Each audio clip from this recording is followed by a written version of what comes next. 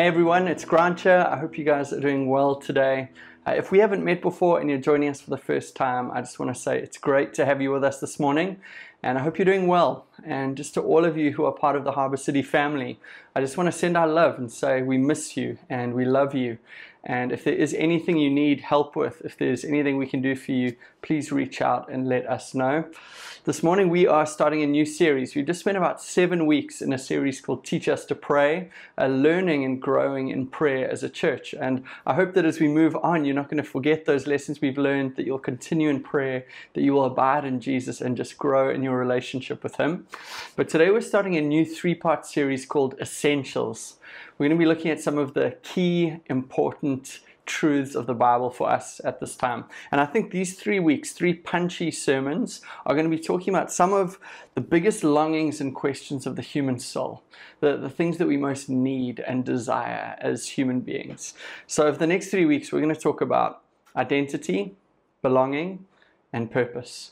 And look at what Jesus has to say about those things, what the scriptures have to say, and what the gospel has to teach us about how we find fulfillment in those areas. So I just want to ask you as we go into this morning to open your hearts up to what God is wanting to say. Grab a Bible, get a notebook, or take notes on your phone just so that you can go back through these things and not lose sight of the things that God has spoken to you or has highlighted to you from today. And I just want to encourage you not to be distracted. If you're watching this, maybe put your phone away. Don't multitask at the moment. Let's just be together and trust the Spirit of God to come and minister to us this morning. So today we're starting off Essentials by looking at identity. I just want to say this is one of my favorite things to preach on. I love this kind of message because I think identity is so key for people today. I think there are so many ideas around identity that are out there that we want to come to God's Word and say what He has to teach us about identity so that we can grow and live out of that place. Now, I think one of the things we've all been through, and this might feel like a distant memory as I tell you what it is, but we have all experienced meeting someone new before. For those of you who've been working at home for the last year, maybe you haven't met someone new in person for over a year, so this might feel a little bit archaic, old-fashioned to you. But remember in the good old days where you didn't just meet people online or through social media, but you met them in person at a party or at an event or at work or whatever it was, and you would do that dance, you know? You'd go through that routine that you both knew and you knew the steps. Those were the good old days when we just throw caution to the wind and not wear a mask and hug and high five and handshake and all of that. But when those moments happen that you met someone, what would you say first? Well, you'd ask their name. They'd say, hey, my name's Grant. What's your name? Second, I know you've all got it. What do you do? What do you do for a living? Thirdly, maybe we'd say, where are you from? Are you from here? Are you from somewhere else? And as we ask these kinds of questions, we get to know them. We get to find out who they are. And as we got more and more information, we start to put them into these categories or boxes in our minds as we understood a little bit more about them. And the reason we do that is because those things define us. They shape us. They make us who we are. And you can probably think of a bunch of others too. For some, education is a big deal. So where did you go to school? Or where did you go to university? Or what did you study? Or how far along did you study? Or maybe race. I think in our country, race has played a huge part in defining our nation, but each one of us and how we understand ourselves and others too. What about your family and friends? Kind of your network of relationships, the social circle that you are a part of, or your relationship status. You know, are you single, dating, married, divorced, widowed, something else? What about hobbies? You know, the different hobbies we have got subcultures and stereotypes linked to them. So that could be gym, soccer, surfing, something else. But that says something about you. We interpret that in some way.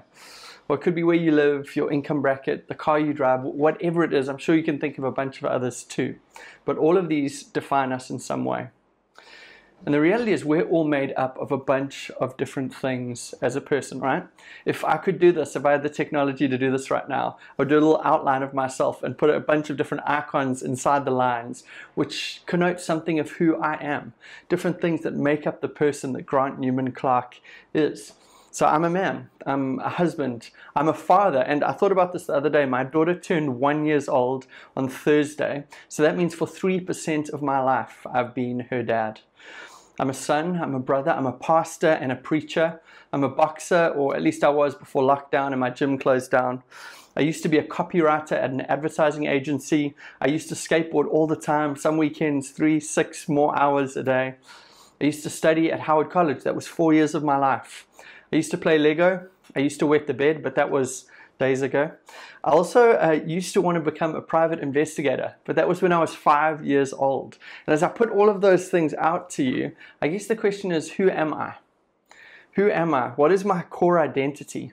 As I share some of those things with you, underneath all of those things, what is the truest thing about me underneath all of that stuff? Who is Grant Clark? Who am I is a hugely important question. And the reality is, whether you've intentionally answered that before or not, we've all answered that question, whether that was passively or actively. But maybe this is a time for you to stop what you're watching, stop the sermon, and answer this for yourself. Who are you? Fill in the blank. I am ... And maybe you even want to discuss that with the people you're watching this with. Who are you? What makes you you? For many of us, whether we have thought about this or intentionally answered this question before or not, the answer could look something like this. I am my job. I am my relationship status or lack of a relationship status. I am my greatest or most recent success or failure, because we're not just defined by positive things, we can be defined by negative things too. Maybe it's I am what I have, I am my possessions, my house, my car, my clothes, or again, the negative, I am what I don't have. I'm constantly chasing after this thing, because I think when I get that, then I'll be who I want to be, the kind of person I want to be, then I'll be satisfied or saved. Or I am my race, my gender, my sexuality, my income, my abilities, my inabilities, or my sin. Or I am what other people say to me. Any other people pleasers out there? This is one of the struggles of my life. The idol of approval, wanting people to like me. And I'm sure we've all experienced this, but the people around us put labels on us. Some really positive labels, encouragements, things that build us up. But some labels that tear us down, that hurt us, that define us negatively, that shape us in a way that God has never intended. Maybe that's you today, and you realize some of who you are, the way you see yourself, is shaped more by the words of people than by the words of God. How do you see yourself? Do you see yourself as a success or a failure? Do you see yourself as loved or rejected, valuable or worthless? Do you see yourself as somebody or nobody? Who are you, and what defines you? I've been a pastor for almost half of my life now. And when I sit down with someone to have a conversation, to talk to them, I realize that they are bringing a lot to the table. Kind of like that outline I was speaking about, filled with different icons or emblems that connote something about them. I realize that they bring a lot with them. And I'm not just talking about baggage. I'm talking about a lot of ideas, a lot of things that define them, a lot of things that are important to them. And my goal as a pastor is to help people to know and follow and enjoy and serve Jesus completely, all in. I'm not a psychologist, I'm not a professional counselor. People can see pastors in a lot of different ways, but really my goal is to point people to Jesus and to help them to follow him. And in a conversation where I'm trying to do that, I realize that there's a lot of things pulling on someone in different ways, pulling on their time, pulling on their thinking, pulling on their money, pulling on their energy, pulling on their decision making, pulling on their identity, their sexuality, their relationships. There's a lot of these pulls.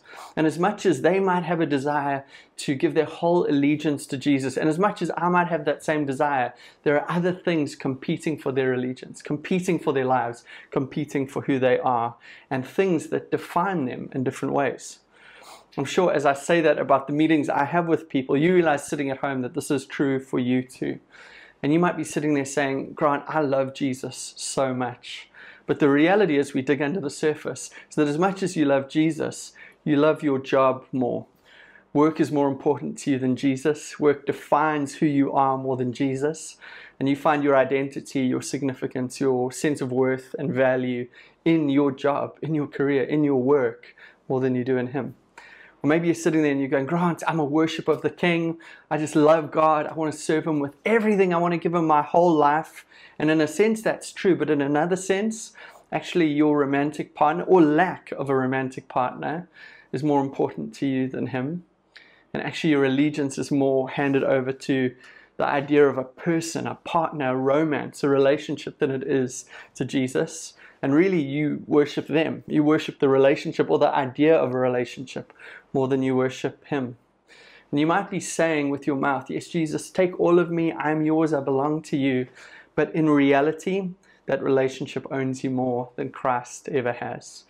And in your life, there are certain things that the relationship can ask of you that God can't. Certain things that you'll say yes to here that you wouldn't say yes to here. There's certain parts of your life that you won't hand over to God, but you would hand over to money or to your body. Or sorry, you wouldn't hand over your body to. You wouldn't hand over your plans to. There's just some things that are off limits to God, but not to something else. Identity can be really complicated. I'm sure you know that. And in Ephesians chapter 1, Paul the Apostle is writing to a church in a city called Ephesus. It's a cosmopolitan city. It's an influential city. It's a significant coastal city. And he's writing to them to help them to know Jesus and to make Jesus known. He's writing to them to help them to live out the new life and the new identity that they found as Christians. So if you've got a Bible, you can turn to Ephesians 1. Otherwise, it will come up on the screen as I read. But really what we see here is something of a biblical teaching around identity and who we really are in Christ. Ephesians 1 verse 1. Paul, an apostle of Christ Jesus by the will of God, to the saints who are in Ephesus and are faithful in Christ Jesus. Grace to you and peace from God our Father and the Lord Jesus Christ. Blessed be the God and Father of our Lord Jesus Christ, who has blessed us in Christ with every spiritual blessing in the heavenly places, even as he chose us in him before the foundation of the world, that we should be holy and blameless before him.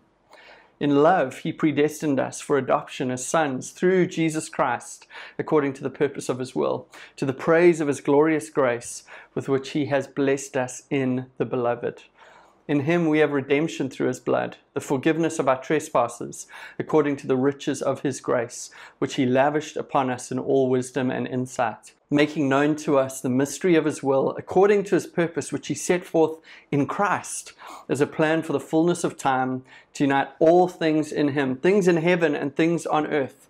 In him we have obtained an inheritance, having been predestined according to the purpose of him who works all things according to the counsel of his will, so that we who were the first to hope in Christ might be to the praise of his glory. In him you also, when you heard the word of truth, the gospel of your salvation, and believed in him, were sealed with the promised Holy Spirit, who is the guarantee of our inheritance until we acquire possession of it to the praise of his glory. Now, as I read that, or as you read that, there's a lot going on there. In fact, verse 3 to verse 14 is one long sentence in the Greek made up of 202 words. It's quite a mouthful, you know. I think Paul could use a bit more punctuation. But as we read through that, it makes sense that you might need to go through that a few more times and just chew on everything that is going on in that passage. But I do want to highlight here before we get into any of the points that Jesus, either by name or title, is mentioned 15 times in that passage. It's more than once a verse. And on top of that, the idea of being in Christ is mentioned 11 times in there. And we've got to pay attention to that. Paul is trying to get our attention with these ideas. You see, this passage is obsessed with Jesus and what he's done for us and with who we are in him. And this passage is doing its job. It's trying to redefine us and give us a new core identity, to redefine the truest thing about us in Christ. And that's what this passage is all about. Ephesians 1 is the place to go if you want to know who we are in Christ and if you want to talk about identity. So let's go through some of the different things that it has to say about us in him. And we'll start with this in verse 4. In Christ, you are holy and blameless. Now, I know some of you who are watching this, who've been Christians for a while, are smiling, or maybe only if you're alone, you're smiling, because you know what you've done recently, like yesterday or this last week or over the last while, would not be described by anyone as holy and blameless. And that's true, you know, that is true. The reality is none of us watching this today, no person in the world, no Christian, no matter how long they've walked with Jesus, is sinless and perfect. So maybe holy and blameless aren't words that you would use to describe your life now. your present, or maybe to describe your past. Maybe as you look at your past and you think about your sexual history, you go, that wasn't holy and blameless. Or as you look at your past, maybe even the recent past, you go, well, my business practices haven't been holy and blameless. The way I treat people, my ethics at work haven't been great. Or maybe just on a smaller scale, the way you've spoken to people who matter to you in your life.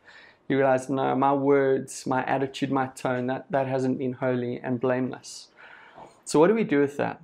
You know, if our past and present aren't holy and blameless, what is going on here? Well, really what Paul is saying here is that in Christ, these words might not describe us now, and they might not describe us back then, but they do describe our future condition. One day Jesus is going to return, and he's going to make you and I perfectly holy and blameless. And if you're anything like me, you're looking forward to that day. You know that's going to be a really, really good day. And in the meantime, even if those words don't describe us, they do describe Jesus. He is the perfectly holy and blameless one. He lived the life we couldn't live, and he died the death we deserve to die on the cross. And since, as this passage emphasizes, we are in him, then what we see is in our position in Christ, the words that God uses to describe Jesus are used of us too. That's good news. Hebrews 10 verse 14 says, for by one sacrifice, what Jesus gave on the cross, he has made perfect forever those who are being made holy. And this is the tension that we live in Christ. Let me just show off for a second. But Martin Luther, the famous German reformer, spoke about this in Latin using the phrase that we are simul justus et peccator. If you are a Christian watching this today, that means that you are at the same time, you live in this tension of being both a saint and a sinner. You're a saint and a sinner at the same time. And what we see in this passage is that truth. In Jesus, you have been made perfect forever by what Jesus did on the cross 2,000 years ago. And that sacrifice is enough. We don't have to add to that at all. So perfect forever is how God sees you and how he treats you in Jesus, which is really good news. But at the same time, you know that you are not perfect. And you and I are in this process of sanctification, where the Spirit of God is at work in us, making us more like Jesus slowly over time, often more slowly than we would want. But we are being made holy. So for Christians, holy and blameless is not yet our condition, but holy and blameless is our identity in Jesus, and it's our destination in Jesus. That is where we are headed. So the promises of Ephesians 1 and of Hebrews 10 are real. They're just not realized in our lives just yet, but we're heading there. We're getting there. Secondly, in Christ, you are blessed. I think this is one of those funny words which social media has kind of distorted and twisted a bit. Because when I hear the word blessed, I just think of that hashtag. And I think of so many social media posts where people are kind of posing and humble bragging or just bragging about their lives. And it stirs up all sorts of envy and coveting and comparison between us and them. And if you're anything like me, you've had one of those moments where you're doing something mundane and monotonous. While you're doing it, you scroll and you see someone you know, or at least before 2020, maybe in 2019 this happened. You see someone you know doing something so cool, so exotic, so exciting, or they're just where you wish you were, lying on some tropical beach, sipping Mai Tai or a cocktail and relaxing. And you're sitting and you're doing this chore or this mundane work thing at 10 o'clock on a Wednesday morning. And you think, where did I go wrong? How do they live the blessed life? They're living the dream, and here I am. Well, Ephesians isn't going to help you to live your best life now, at least in terms of the social media idea of it. But what we see here is that in Christ you are blessed, whether you're on that tropical island or having a mundane Wednesday morning. But the blessing in Christ that we see here isn't the promise of wealth. It's not the promise of a stress-free life or a cocktail. It's not the promise that you'll never get sick or that your life is never going to be filled with suffering or struggles or that all your dreams will come true, as much as I wish that I could promise you that today. But I actually think we've learned this through 2020.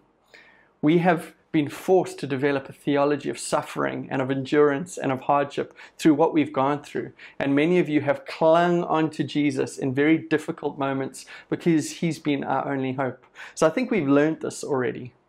But what Paul is saying to us in Ephesians 1 is that we are blessed in Jesus with every spiritual blessing, even though that doesn't necessarily mean the world's definition of the good life.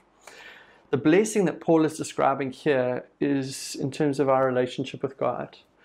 In Christ, we've been reconciled to God. We have a relationship with God. We know God. And even in the suffering and struggles of life, we are never alone. He is there with us.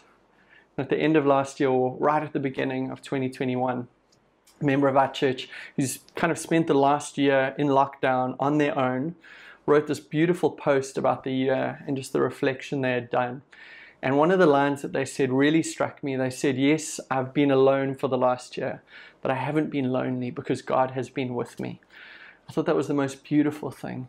He is with us through whatever we are going through. He's there. And what Paul says is, in Christ you have every spiritual blessing in the good and the bad times. Even though we're so often distracted by so many things that are competing for our attention, Paul says that the things that really matter, the things that God values most highly, don't need to be chased after or grabbed or earned or won, because they are already ours in Christ. You are blessed. Thirdly, verse 4, in Christ you are chosen. And I don't know if you've had any of those big moments of being chosen in your life. I know growing up, I was not very sporty, so I didn't often get that experience of being chosen for sports teams. I was often chosen last, or maybe if one of my friends was the captain, they would pick me first and make me feel better about myself. But what about romantically? You know, I've experienced rejection romantically. I don't know why Shell agreed to date me and marry me, but it's been such an amazing gift, just the feeling of being chosen by someone. What about chosen for a job? You know, you are the candidate who they pick. Or maybe you've experienced the opposite, where you've applied for a job and you haven't got it, and you felt that rejection or that disappointment of not being chosen. What Ephesians 1 tells us is that you and I have been chosen by God, which is greater than anything else that this world has to offer. And if you're here watching this today and you feel rejected, or you feel like the story you've lived has been one of rejection, you know, maybe it's rejection by parents, not having the relationship with them you would have wanted. Maybe that's like romantic rejection by the partners that you've had or haven't had. Maybe that's rejection at work or by friends or co-workers or whatever that is. What we see here is the comfort that comes from knowing that the God of the universe, who knows everything, sees you and knows you and chooses you in Christ. Isn't that good news? You have been chosen by God, which means you have been seen by the King. He knows you and He values you and He chooses you. And the fact that He chose you shows that you have great worth and great value in the eyes of the King of Kings. And what we see in this passage is that God chose you before the foundation of the world, which means you haven't done anything deserving to be chosen. And that gives us really two huge points for confidence. The first is this: when you and I fail and mess up and don't do what we should do and don't live as Christians, or however you want to phrase that, we don't have to fear rejection. And the reason is because God chose us before the foundation of the earth, before we sinned or did anything, but He chose us knowing everything that we would do. God is not shocked or embarrassed at your sin. God doesn't blush when you sin. God has seen it all. He's been around for a long time. He hates sin, but when you do something, He's not shocked by it. In fact, He knew your whole life, your future, before you knew it, and He still chose you. And secondly, He chose us before the foundation of the earth, before we did anything. It means He hasn't chosen us based on our good works. You know, our sin hasn't disqualified us. Our good works haven't chosen us. No, He chose us by grace before the foundation of the world to be in Christ. Fourthly, in Christ, you've been adopted as God's son or daughter. Now, to be adopted means that you've got all the rights and the privileges of the Father's children. So if you are in Christ today, it means that everything that God has spoken over Jesus is true of you in Him. And I love the baptism of Jesus. I think it's such a significant theological moment for us in understanding our identity in Christ. But in that moment, as Jesus is baptized in water, and as He comes out, the Spirit of God descends on Him as a dove, and the voice of the Father speaks from heaven in Luke 3 verse 22, and says, "You are my Son, who I love, with whom I'm well pleased." Identity: you are my Son, that is who you are. Who I love, the affection of heaven, with whom I'm well pleased, God's affirmation: I'm pleased with you, I like you. And I've been trying to do that every night as I put my daughter to bed. I put her down, and in my own words, I say, August, you're my little girl. I love you so much, and I'm so pleased with you and so proud of you. And I want her to grow up familiar with those words from me, so she knows her identity in our family. But also I pray and I desire that she would know who she is in Christ. She would grow up secure in that. This idea here that you are a child of God, loved by God, and He is pleased with you is the truest thing about you in Christ. That is the core of your identity, and this is something we need to fight and pray and remind ourselves of so that we live into it and enjoy the truth of it in our lives. But I do want you to notice something at Jesus' baptism. In this moment, Jesus doesn't find His identity from what He did, because He hasn't done anything yet. His ministry hasn't begun. He hasn't died on the cross. None of the highlights of Jesus' life are the reasons that He finds the Father's affirmation there. We actually know very little about His life before this point. No, His identity didn't come from what He did, and it didn't come from those around Him. In fact, some of the people that were around Him at this time would be people who rejected Him, or called for Him to be crucified, or tried to have Him killed. Jesus didn't find His identity horizontally from what He did or from the people around Him. He found it vertically in His relationship with the Father. And I want to ask you today, where are you looking for your identity? Is it horizontally? Is it in you? What you do, are you good enough? Is it in the words of people? Are you looking to work or money or success or relationships or sex or marriage? Where are you looking? Is it horizontal, or are you looking to Christ? Are you looking to your Father in heaven to define who you are and speak those words of identity, affirmation, and affection over your life? Fifthly, in Christ we are redeemed and forgiven. Ephesians 1 verse 7. In Him we have the redemption through His blood, the forgiveness of our trespasses, according to the riches of His grace, which He lavished upon us in all wisdom and insight. Redemption means freedom from slavery upon the payment of a ransom fee. And the gospel teaches us that Jesus has bought us back from our slavery to sin so that we have been set free. You see, whereas in the past, some of you know this, you were stuck in sin, you were slaves or prisoners of sin, unable to get free. What Jesus has done is He has broken the power of sin at the cross, and He has given us the power to live free from sin and the slavery that it brings in our lives.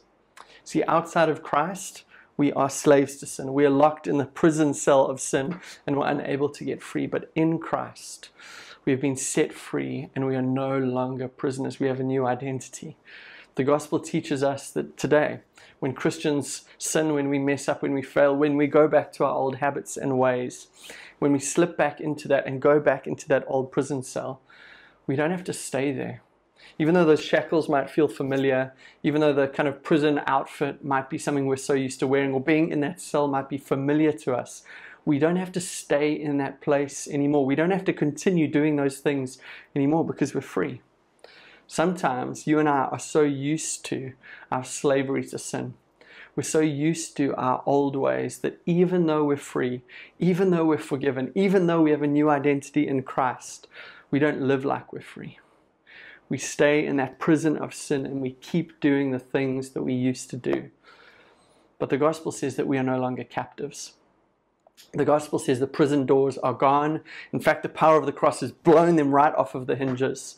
We aren't slaves anymore. We don't have to live there anymore. We don't have to stay in that place or doing those same things. We can walk out anytime we want.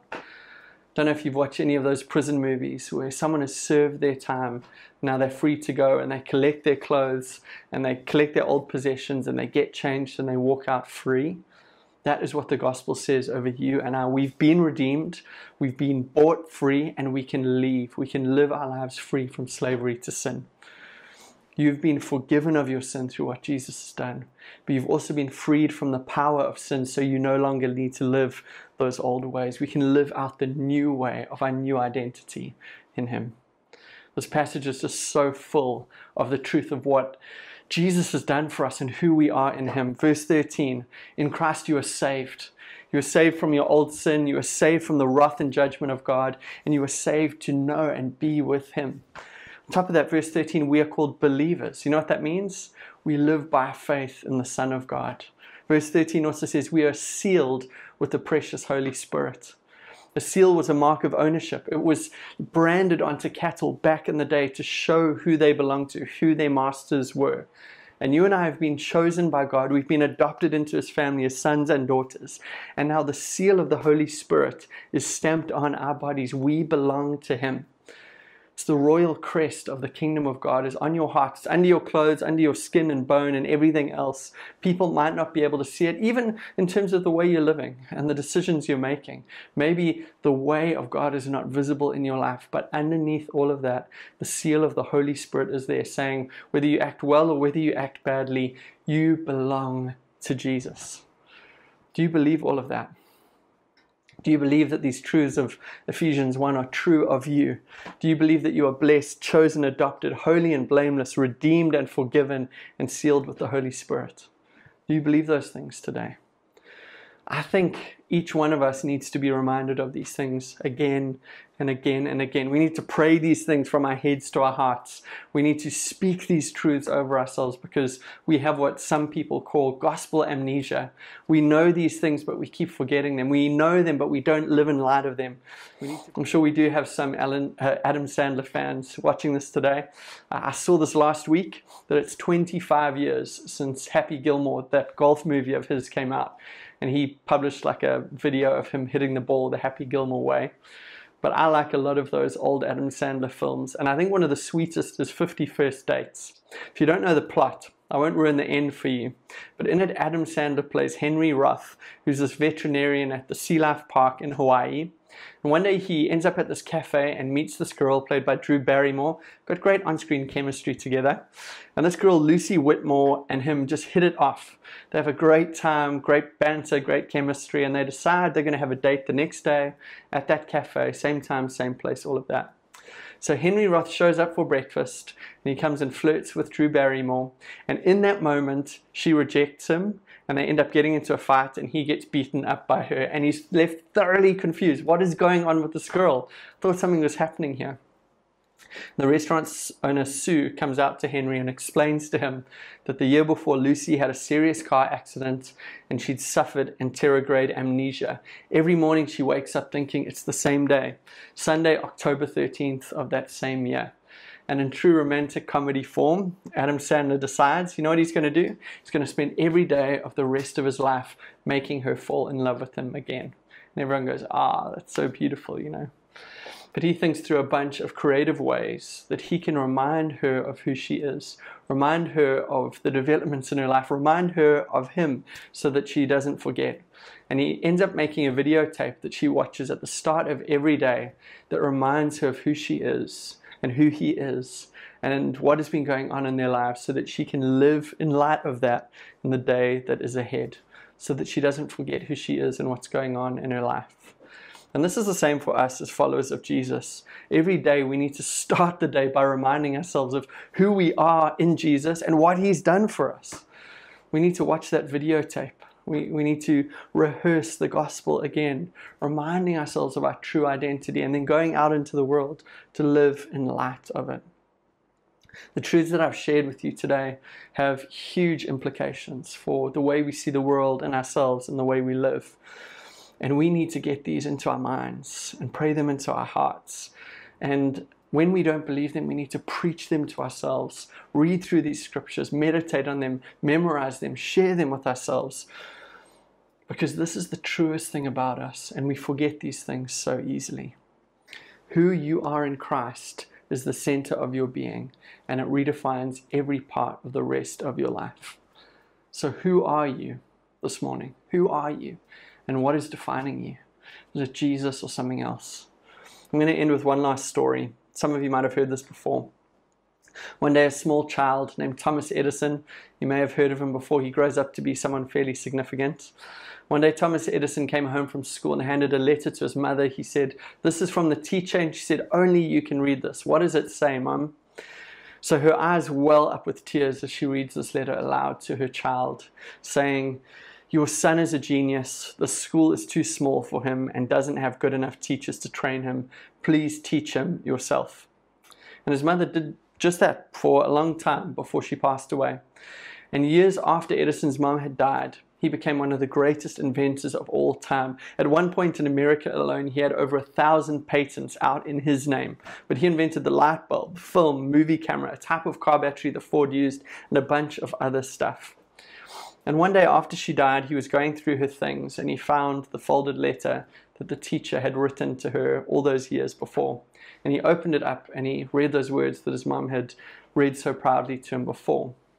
Except the letter didn't sound like what his mom had read to him. He read this: "Your son is mentally deficient. We cannot let him attend our school anymore. He is expelled."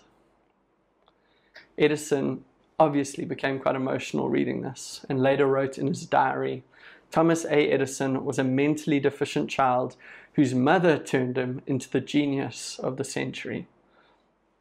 I think that story tells us something quite profound. The power of words to shape our lives, and how the way that we see ourselves will shape our future. I want you to imagine for a second his mother read him the original letter, the words of the teacher and of the school over his life. Imagine she treated him in light of that letter and what the teacher had said of him. Do you think Edison would have grown up to be a great inventor? Of course not. And I want you to know today that Satan has written a letter with all of your sins and failings and shortcomings, everything that could disqualify you, every reason that you should amount to nothing, and why God should reject you and why people should reject you. And he wants to read that over your life. He wants those words to stick to you, like all those labels I spoke about earlier. And some of us are letting him. Some of us know that letter so well, we've got it memorized. Satan doesn't have to read it anymore. We read it to ourselves every day. That is the videotape we start each day watching. That defines us and defines how we live and what we do. But in Christ, we are read a different letter. This isn't read to us by our mothers, as amazing as they are. This is read to us by our Father in heaven, just like Jesus at his baptism. It's a letter of a new identity, a letter of what Jesus has done and what that means for us. And it says something like this. Insert your name here. Grant is forgiven, redeemed, adopted, loved, blessed, chosen, and new in Christ. This is the truest thing about you if you're a Christian watching this today. And as we begin to believe the truth of who we are in Jesus, it changes everything about our lives and will reshape our futures. So like Edison, I want to say you and I are imperfect people with flaws and failings. We struggle with sin. We struggle with becoming holy and blameless. And we're kind of growing in that way so much slower than we wish we were. But we can each write in our diary something like this, something like what Edison wrote in his. Insert your name again. Grant was an imperfect sinner, far from God, who made some bad decisions, but his Savior changed his life and turned him into a completely new man. This is the message of the gospel. This is the good news of Jesus, which speaks a new identity over you and I in him, but it begins with him. And as I end this message today, I want to leave you with those two questions that have been kind of going back and forth throughout the sermon. Who are you? Are you in Christ or not today? And what is defining you? Is it Jesus or not? I don't know what stood out to you from this message today, but what does the gospel say about you and your identity that you are believing and that you're not believing? And how are you going to respond to the good news of the gospel about your own identity today? Let me leave you with that. Why don't you spend some time meditating and praying around those things?